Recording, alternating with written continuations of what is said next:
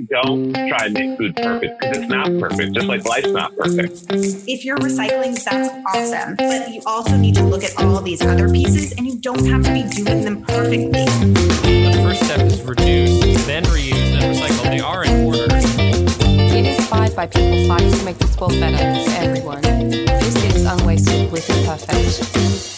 Hello and welcome back to the Unwasted podcast. I'm your host, Riley Brock, and it's my honor every week to talk with experts in food, health, sustainability, and generally making the world a better, tastier place. Now, everybody knows that farming is hard work, but a lot of us still fantasize about quitting our 9-to-5 and starting a small farm somewhere. So, how hard is it to start farming really? The reality is that grueling physical labor and unpredictability of Mother Nature aside, the economics of farming are really brutal, especially for small farmers and newer farmers. According to the USDA, only 1 out of every 2 small farms survives beyond their first 5 years. And out of those, only 1 in 4 survive after 15 years. What makes it so hard to be a small farmer, and how can we make farming more sustainable economically and environmentally? Today's guest is here to share some lessons from a career in agriculture, specifically around what we need to do to make farming as a business something that more people can get into and thrive in for generations. Noelle Fogg-Elliebol, welcome to the podcast. Hi, Riley. Thank you so much. I'm really excited to be here.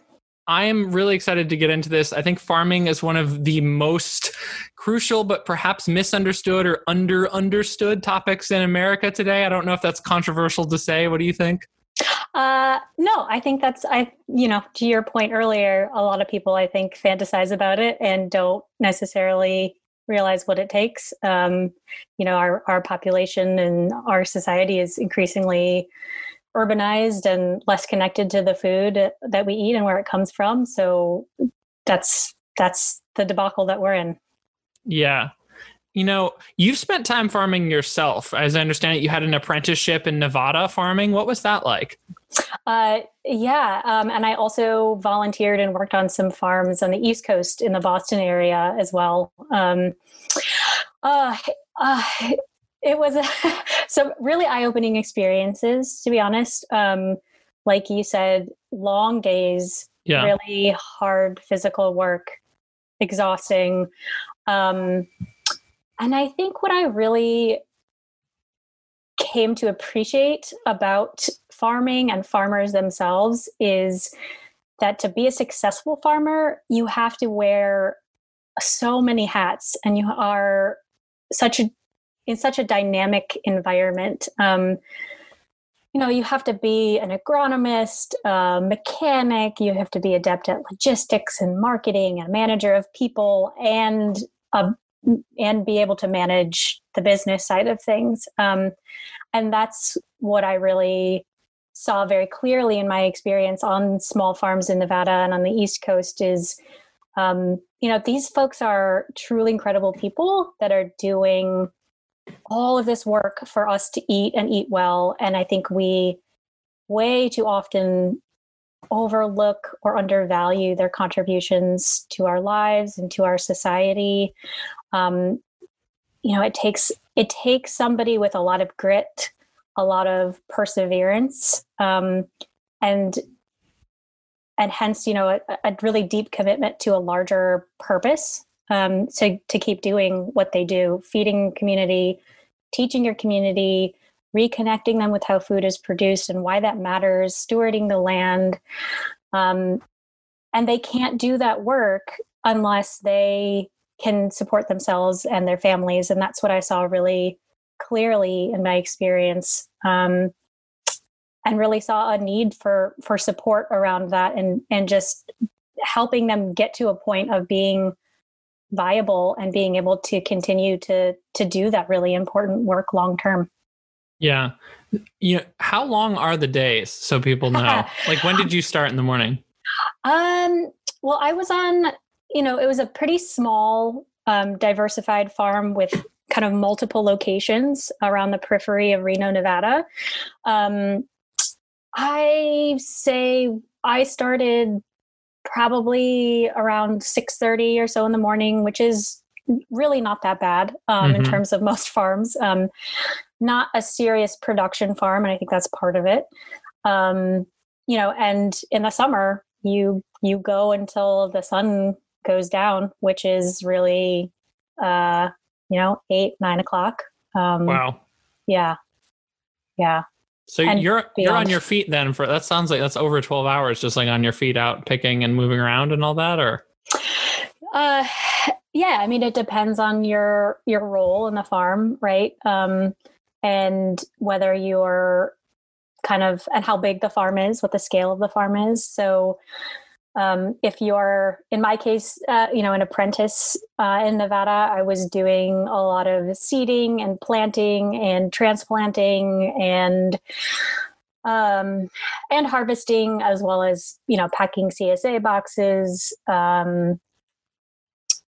leading community tours, turning over compost, which I don't recommend doing manually in large batches. That's somewhat of a traumatic experience. Yeah. Not my cup of tea. All sorts of things, but really depends on the kind of farm that we're talking about. Yeah. For you, what did you find to be some of the biggest challenges? I mean, you mentioned turning over the compost, but what were some of the other things that kind of struck you as, wow, this is a really hard part about this line of work? Yeah, I think personally, the grueling physical labor, even being a young person growing up in athletics, it was still really challenging for me. Yeah. I think the other part that was particularly hard for me, we had some poultry on the farm, ducks and chickens. The slaughter was really challenging.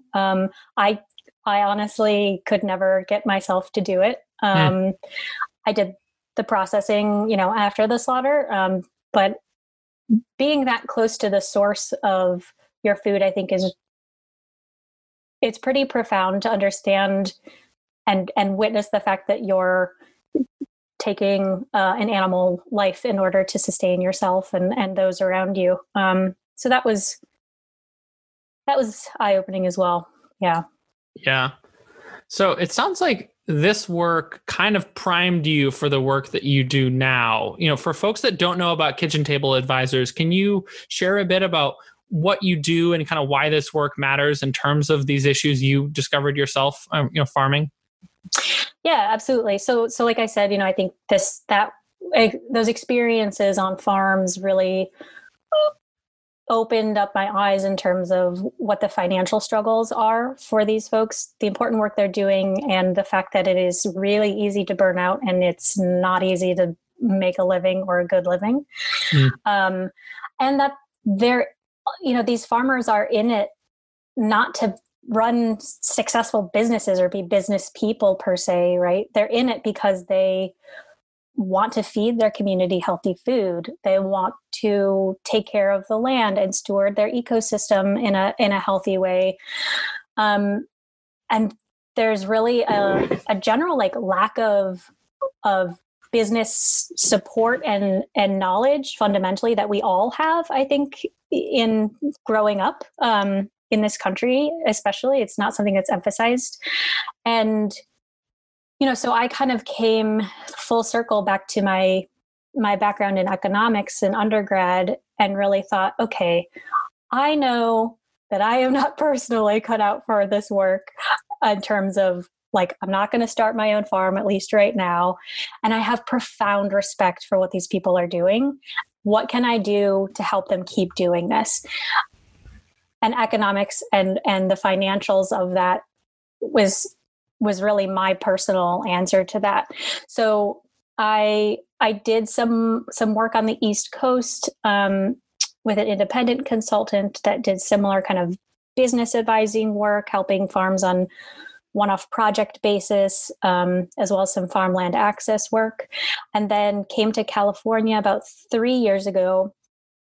And at that time, Kitchen Table Advisors was just starting to really grow their team. They had just come out of sort of a pilot phase of working one-on-one with 10 farmers in Northern California.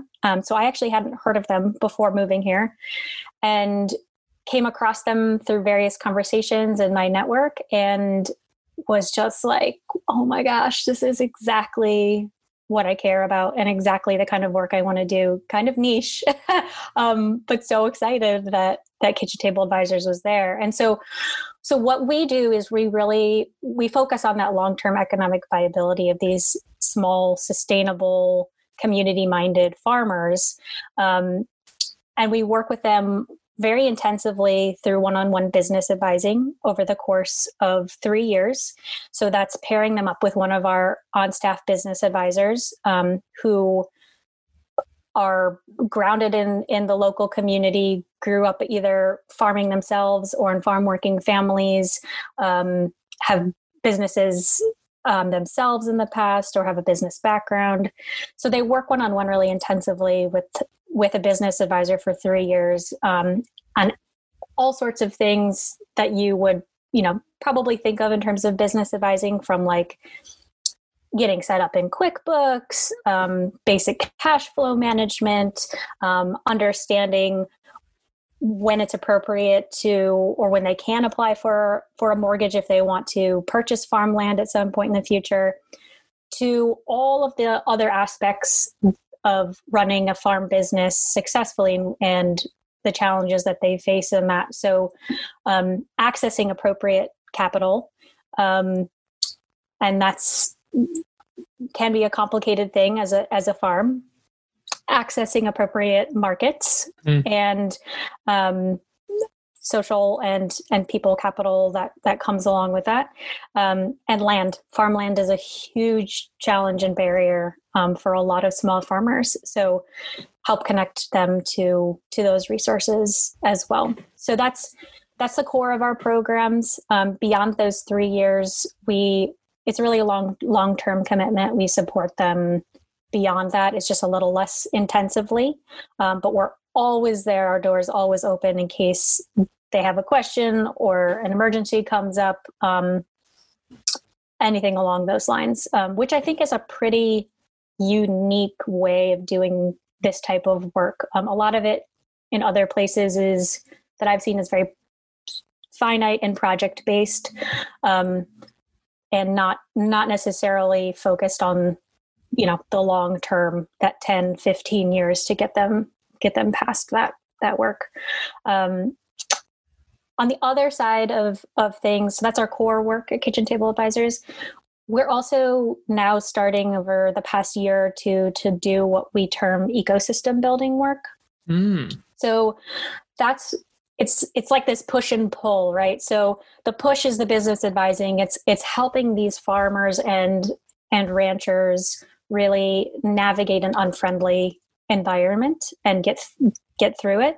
And the pull is the ecosystem building work. So it's focusing on specific projects and areas where we can help influence the marketplace to be friendlier to those farmers and give them more power and resources in decision making, in the David and Goliath scenario.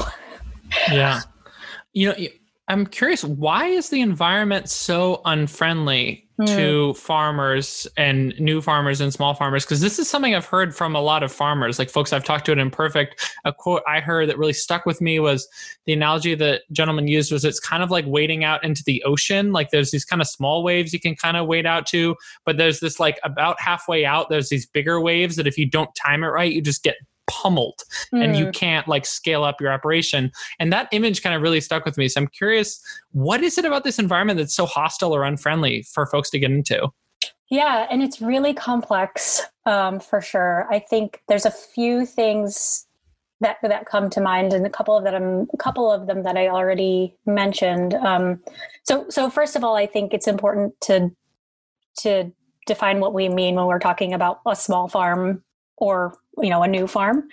So the USDA, United States Department of Agriculture, defines a small farm as a farm that has annual sales of $250,000 or less. In my opinion, that's somewhat arbitrary. I think a better way to think about a small farm is in terms of how they operate. So generally they are family run or independently run sole proprietorships. they could be on as little as just a few acres if they're growing a very high value crop with high turnover, like greens, for example, and up to several hundred or 1,000 acres if we're talking about large pasture-based livestock like beef. And fundamentally, I think a small farm is also defined by the farmer owner is both working in the business, in the field day to day, and on the business, right? They're responsible for the management of the business and all of those things I mentioned prior. The marketing, the logistics, the accounting, whatever it is. So that's kind of how I think of small farm. In terms of a new farmer, which I think the USDA definition is actually pretty right on. They define it as any farm that's in their first 10 years of business, which in other industries, I think you would think, geez, 10 years, that seems like a really long time. But if you think about it in terms of farming and the natural cycles that farming involves, 1 year is really one attempt at growing a certain crop, or a couple years in the case of large pasture-based livestock. It takes a really long time to hone the craft, especially amidst changing weather, climate, and economic conditions. Yeah. So that said, with that context, I think small farms and beginning farmers really face that giant wave that you're talking about in a few different ways. So larger context is that the current political and legal infrastructure of the food and farming industry is skewed very heavily in favor of large corporations. And profits for those businesses largely hinge on exploitation of workers and extraction of natural resources from the land, as well as manipulation of democratic decision-making processes. So large operators in this sector are really able to leverage their scale to take advantage of technology and globalization and lack of antitrust enforcement to really consolidate operations and push small farmers out. Small farmers can't compete with that. So what that results in then tangibly are small farms and beginning farmers are really faced with challenges in terms of accessing secure and affordable farmland or rangeland, especially in areas that are surrounding urban centers where they're competing against housing and urban sprawl, and prices are astronomical. They have fewer opportunities for startup and operational capital that fits specifically small farm needs. So loans that, align repayment schedules with their growing season and farm cash flow, or loan products that find creative solutions to lack of a credit background or traditional collateral requirements, or really have multilingual accessible loan services, as well as access to markets. So small farms' scale of production generally means that they are often unable to sell to larger food distributors who are looking to really maximize convenience and efficiency, minimize cost. And so if small farms aren't able to access those markets, they also then are relying on having a direct to consumer base who can purchase their products and can afford to pay for the price of producing food responsibly. They're also at the whim of market price fluctuations. They're really price takers. On the flip side, I think they're often more connected to their local communities and local buyers, independent restaurants, retail, food access programs. And then then comes the whole behemoth of unpredictability in terms of weather and climate change and things that are out of anyone's control largely. Yeah. And small farms really have a large lack of a safety net when things like that do go wrong. And it's kind of a question of not if, but when.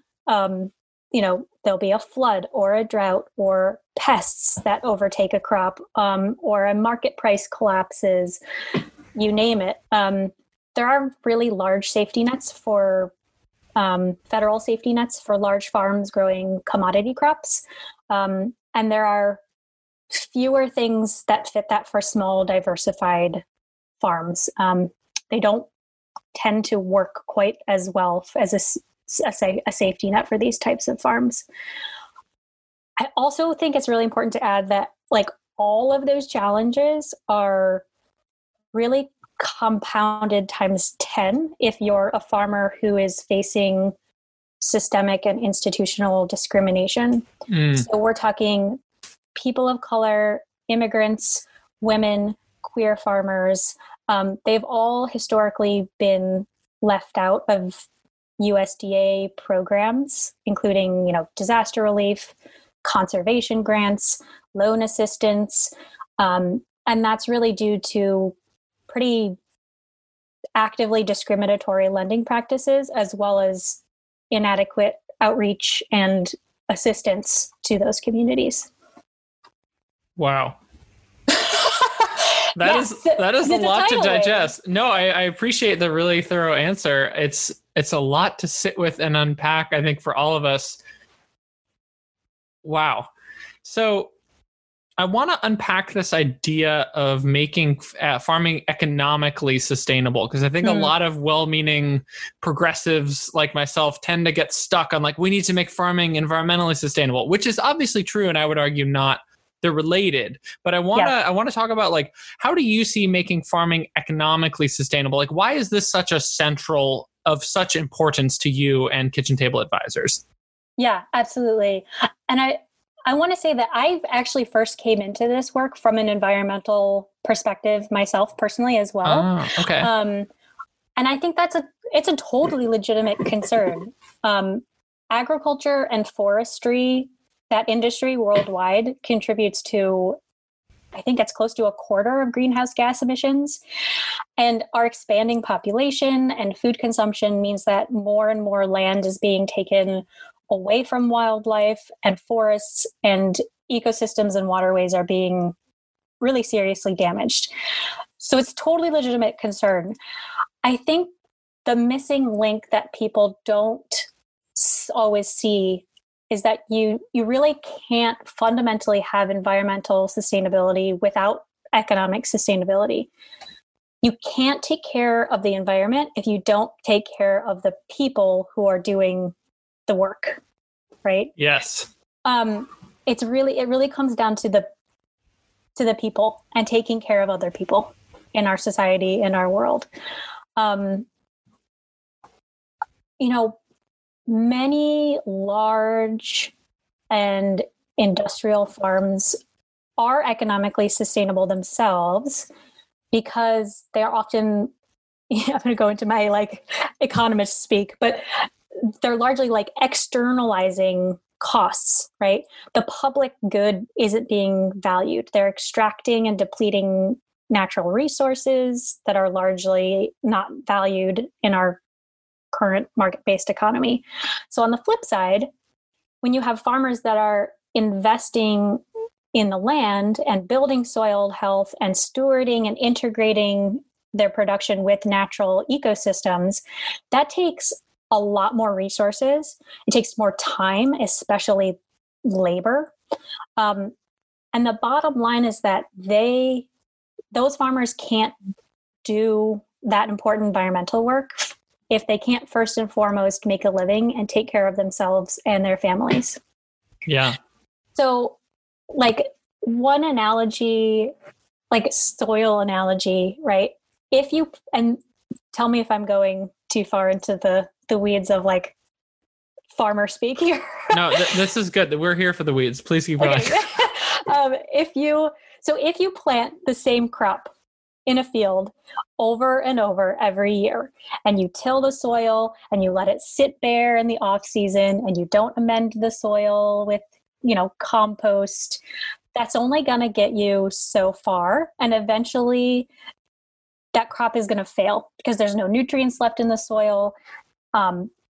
Pests will have discovered it and just overtaken it. They know you plant the same thing there every year. Yeah. And it's the same thing in terms of farmers and the work that they're doing.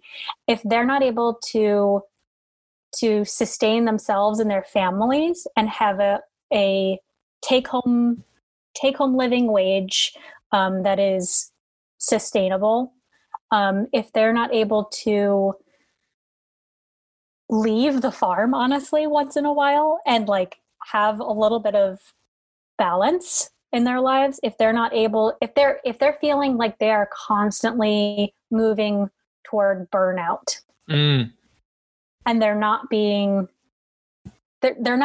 sustained as individuals, they're gonna leave the profession, right? It's not something they can do long term.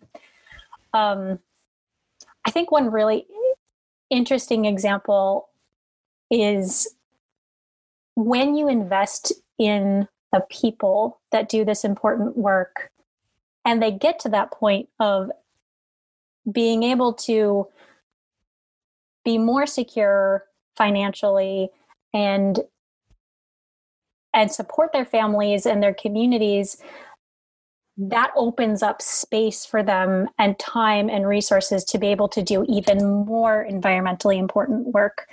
So one cool example is one of our farmer clients down in Watsonville, California, the Central Coast area, JSM Organics. His name is Javier Zamora.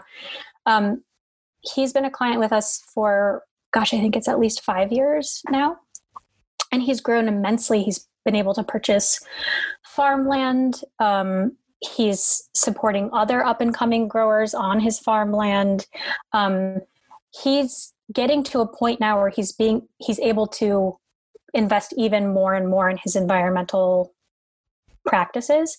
And he's recently switched to non-plastic packaging for his berries, which is maybe sounds trite, but in the berry industry, that's a really big deal. Wait, no, that's huge. I was literally interviewing someone this morning and I was lamenting that there are no non-plastic options for berries. So this is so timely, and you're educating me and everyone that, okay, there is a non-plastic alternative for berries. That's amazing.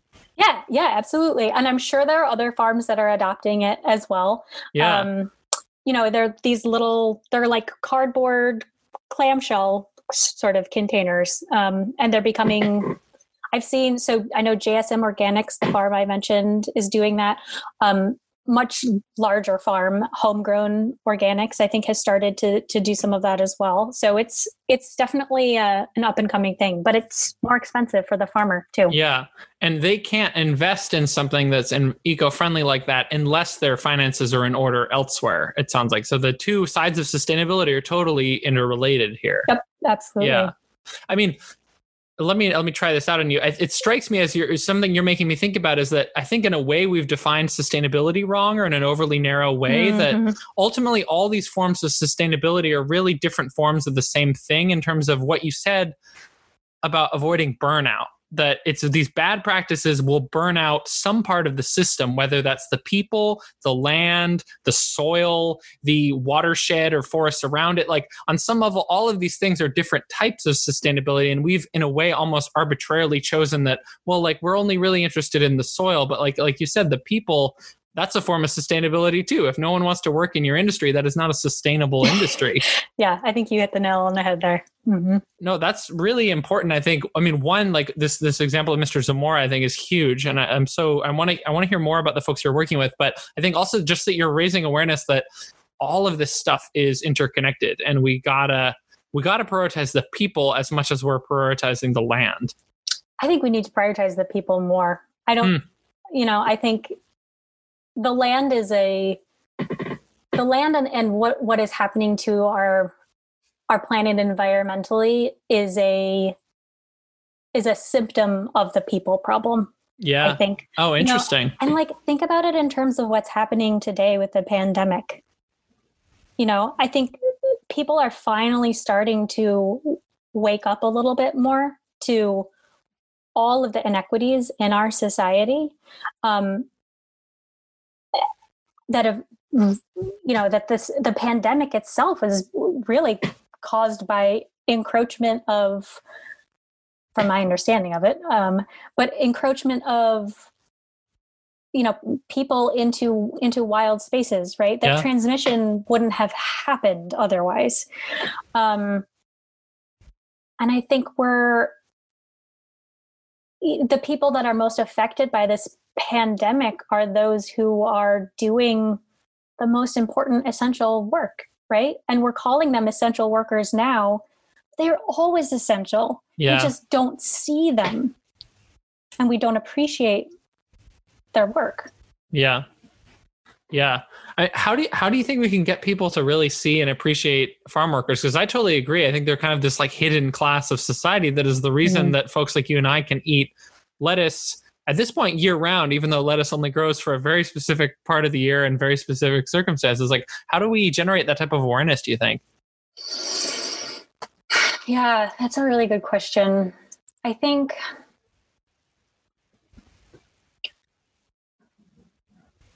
part of me wants to say that I think we all need to slow down and educate ourselves more and just think about the whole chain of where everything around us comes from, and appreciate that.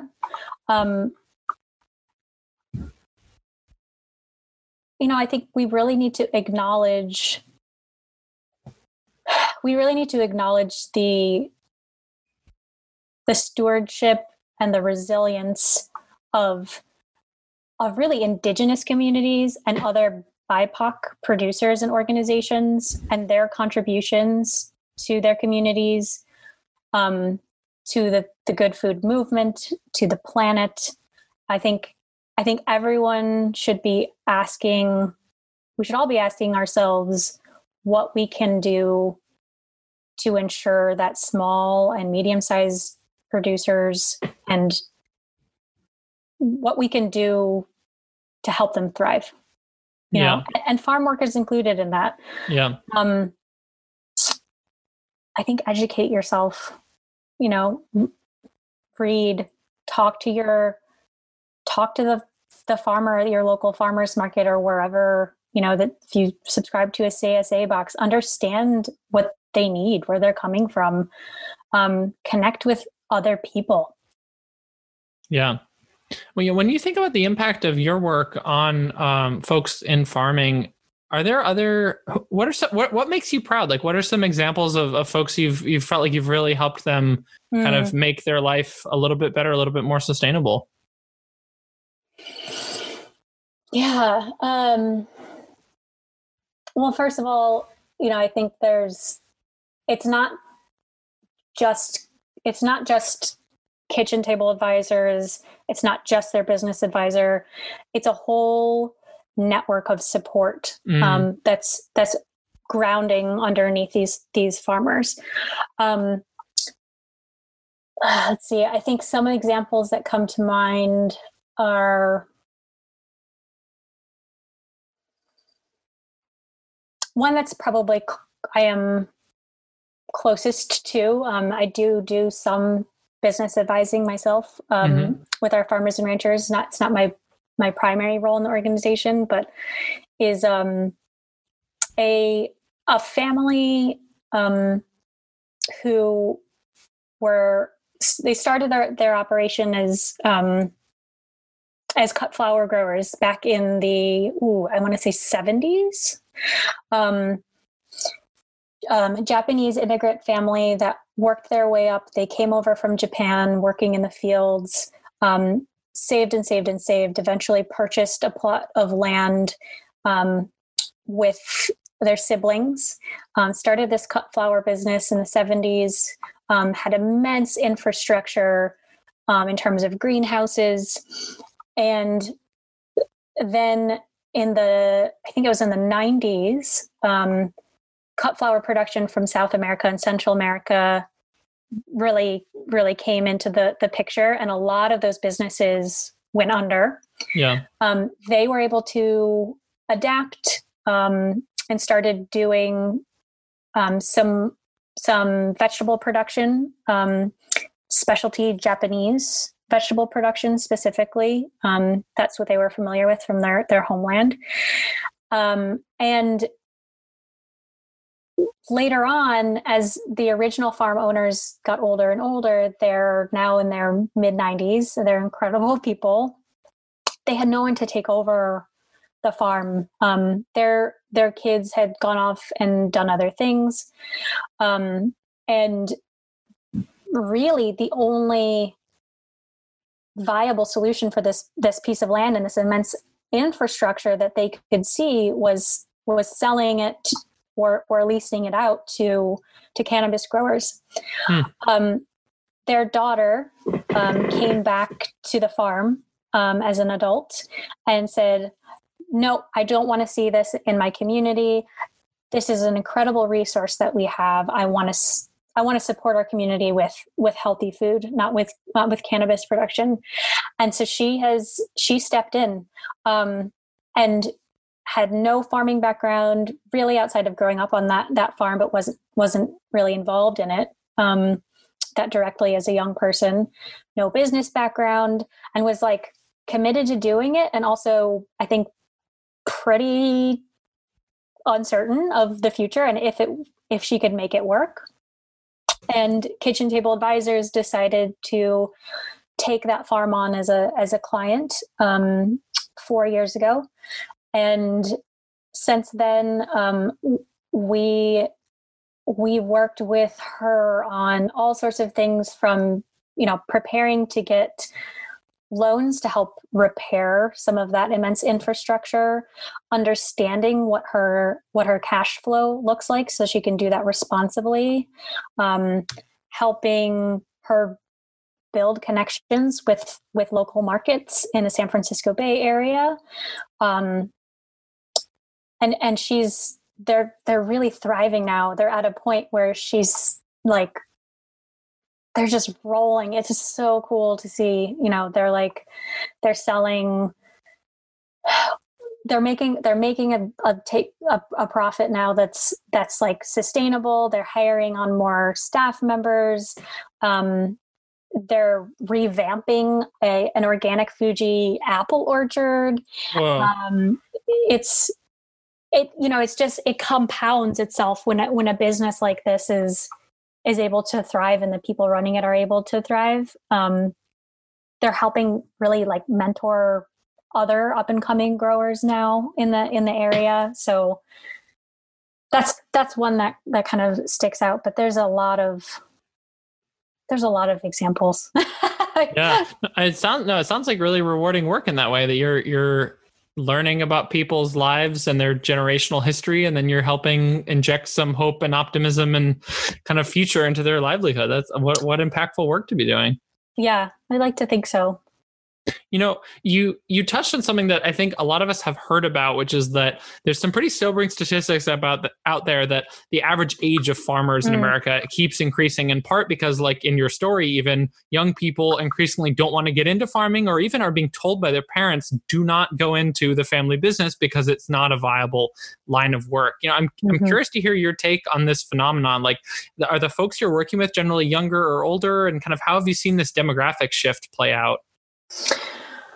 Yeah, I think this is a great question. And I think it does vary a little bit depending on where in the US you are. We at Kitchen Table Advisors are not necessarily seeking out or looking for particularly young farmers. And I guess your definition of young is all relative. But I would say, most of the clients that we take on are generally like mid 40s or under. usually under, so pretty young. And I think it's the aging out of our farmer population is definitely still a problem. Although I believe as of the last ag census, there is more and more of an uptick in young farmers. But it's a different type of business that they're taking on. They're innovating, they're adapting what they're growing, how they're marketing it. It's not necessarily the traditional way of running a dairy in the 70s or the 80s, a dairy operation. It's not. It's finding new and innovative ways to produce their products and to market to consumers in a way that's going to resonate with people and is going to help them do it long term. So I don't know. I think it's still an issue for sure. And it really does come down to the fact that it's really hard work. Yeah. it's really hard to make it viable. Yeah. Mm-hmm. Yeah. I mean, I think you see that even outside of farming, that if you look at like, what are the industries people are being told to go into, because, it's where the money is. It's like investment banking, tech, I guess marketing and stuff like that. But, there's a reason why we don't have this huge boom of like public school teachers, not because that work isn't important, but because it's not, it's often not very well compensated. I see a lot of analogies in farming and honestly, even restaurant work. There's a great need. Well, it's interesting in 2020, but and so pretty recently, like there's been a ton of need for service workers, and in a lot of areas like the Bay Area, it's actually been really hard to find employees, in part because people can't afford to live anywhere near where these restaurants are. Yep. And yeah, it's just a fascinating demographic shift we're seeing, I think, play out in real time in the food world, where increasingly these vital jobs are not, they're vital but not viable. And it seems like that tension is kind of a lot of what your work's all about. Yeah, and I think a lot of that, the issues behind that I personally think that comes down to the disparate nature of our economy and the haves and the have-nots, and the gap between them, and the people who have a lot of wealth and the people that have very little, and that is growing larger and larger. I think that exacerbates a lot of those problems. Yeah. Yeah, absolutely. My last question for you here is kind of along the lines of legacy and future generations. As I understand it, you became a mother last year. Yeah, I did. Yeah. So I'm honestly curious to hear, how has motherhood changed your worldview, specifically along the lines of the type of food system you want to build for future generations? I don't think it has really changed any of my fundamental ideals of what I would like our food system to be. I think fundamentally, I want to see a generation of farms that are thriving, multiracial, multi-gendered, embedded in local economies, that are helping their local communities thrive and feeding people around them, right? That hasn't changed. I think more of what's changed, honestly, is the importance that I place on critical and independent thinking. And I say that because I think in the food world, we tend to polarize, like we do in a lot of aspects of our society. What's good, what's bad. There's no area for gray often, it seems. And I think that is not the case. I think that there's room for the large scale growers. Yes, they can make a lot of improvements, but I think it's important, honestly. I think there's room for, and this is me personally speaking, I'm not representing necessarily anyone else, but I think there's room for genetic engineering, to be honest. I think in crops, I think if it's done responsibly, and if it's done in a way to support the livelihoods of smallholder farmers internationally. That one's a really tricky one because the business practices there are questionable. But the technology and the science itself, I think, is too often pushed aside as unknown and scary, and therefore, if it's not natural or back to the land, we don't want it. So I guess in general, like I want my daughter to be able to really dive into the issues and be open-minded about what it's going to take for us to get to a place of sustainability for our world and for the people in it, and think critically about that. Yeah. Really well said. What an awesome note to wrap up here on. That's super touching. I think I want to get to the speed round questions now. So this is our little closer round. First one here is, what would you encourage folks to follow up with or explore in more depth on their own time? That's really hard. So many things. Generally speaking, I'd say try to develop relationships with farmers directly. Trust the work that they're doing. Ask them what they need. Support them.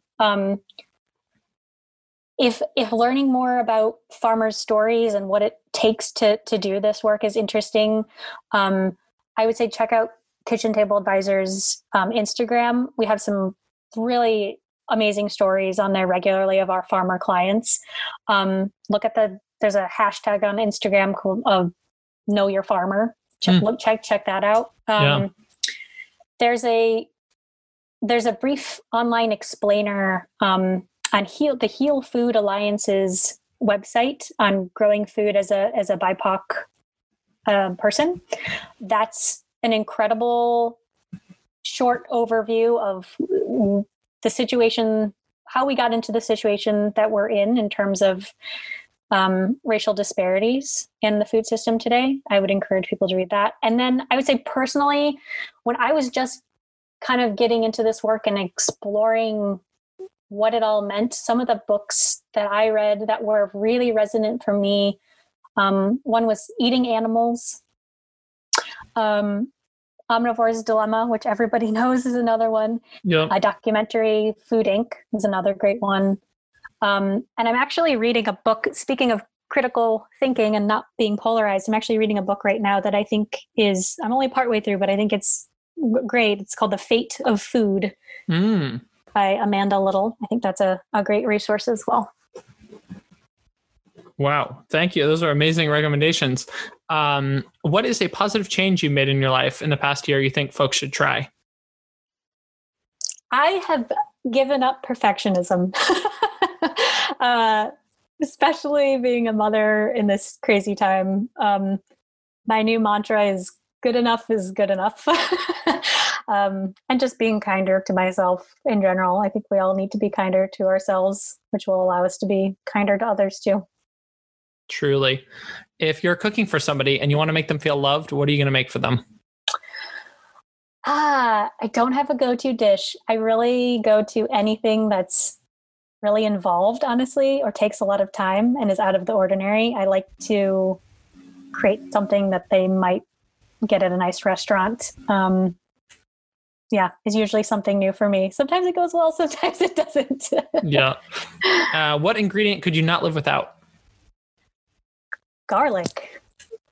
It's in everything. It makes everything taste better. It's the base to everything. And I'm also like a quarter Italian, so there's that. There we are. Definitely, that's a super popular answer. It's like usually butter, garlic, or onions. Yep. Practical. We love it. What is your least favorite thing to waste? Any food. I hate wasting food. I will eat things that are very borderline questionable if it's been in the fridge for too long. And the other thing is plastic Ziploc bags. I will reuse those until they are falling apart. And what is your go-to karaoke song? That's a hard pass the mic to the next person because I don't want to inflict that pain on anybody. Fair. Who is somebody you admire tremendously and what do you admire about them? there's so many people. I would say, honestly, all of my colleagues at Kitchen Table Advisors, Yeah. they're just incredible human beings with so much passion for this work, doing such important things. And they're just such they're like my second family. They're tremendous. Wow. Sounds like you've got an amazing job. That's all. That's so great to hear. Yeah. I do. I'm very lucky. And finally, what are you grateful for this week? This week, I'm particularly grateful for my husband, Melly, for being such a wonderful father and partner, especially as we weather this pandemic as new parents. Yep. Well, I'm sure he already knows that, but I hope he listens to this episode and is reminded. He's appreciated. Noelle Fogg-Elliebolt, this has been such a great chat. Thank you so much. Really appreciate it. Yeah. Thank you for the insightful questions. Of course. And we'll have, well, first I should do the obligatory plug. Where can folks learn more about you and the work that you do? Yeah, absolutely. So our website is kitchentableadvisors.org. So that's an easy place to get an introduction to our work. And our Instagram, as I mentioned, as well, is another great place. Amazing. And we'll have links to everything we talked about today in the show notes, as well as on our website. That's thewholecarrot.com, where this podcast and all of our podcasts live. So definitely check that out if you haven't already. Well, thank you so much. This has been a pleasure. Thanks, Riley. I really appreciate it.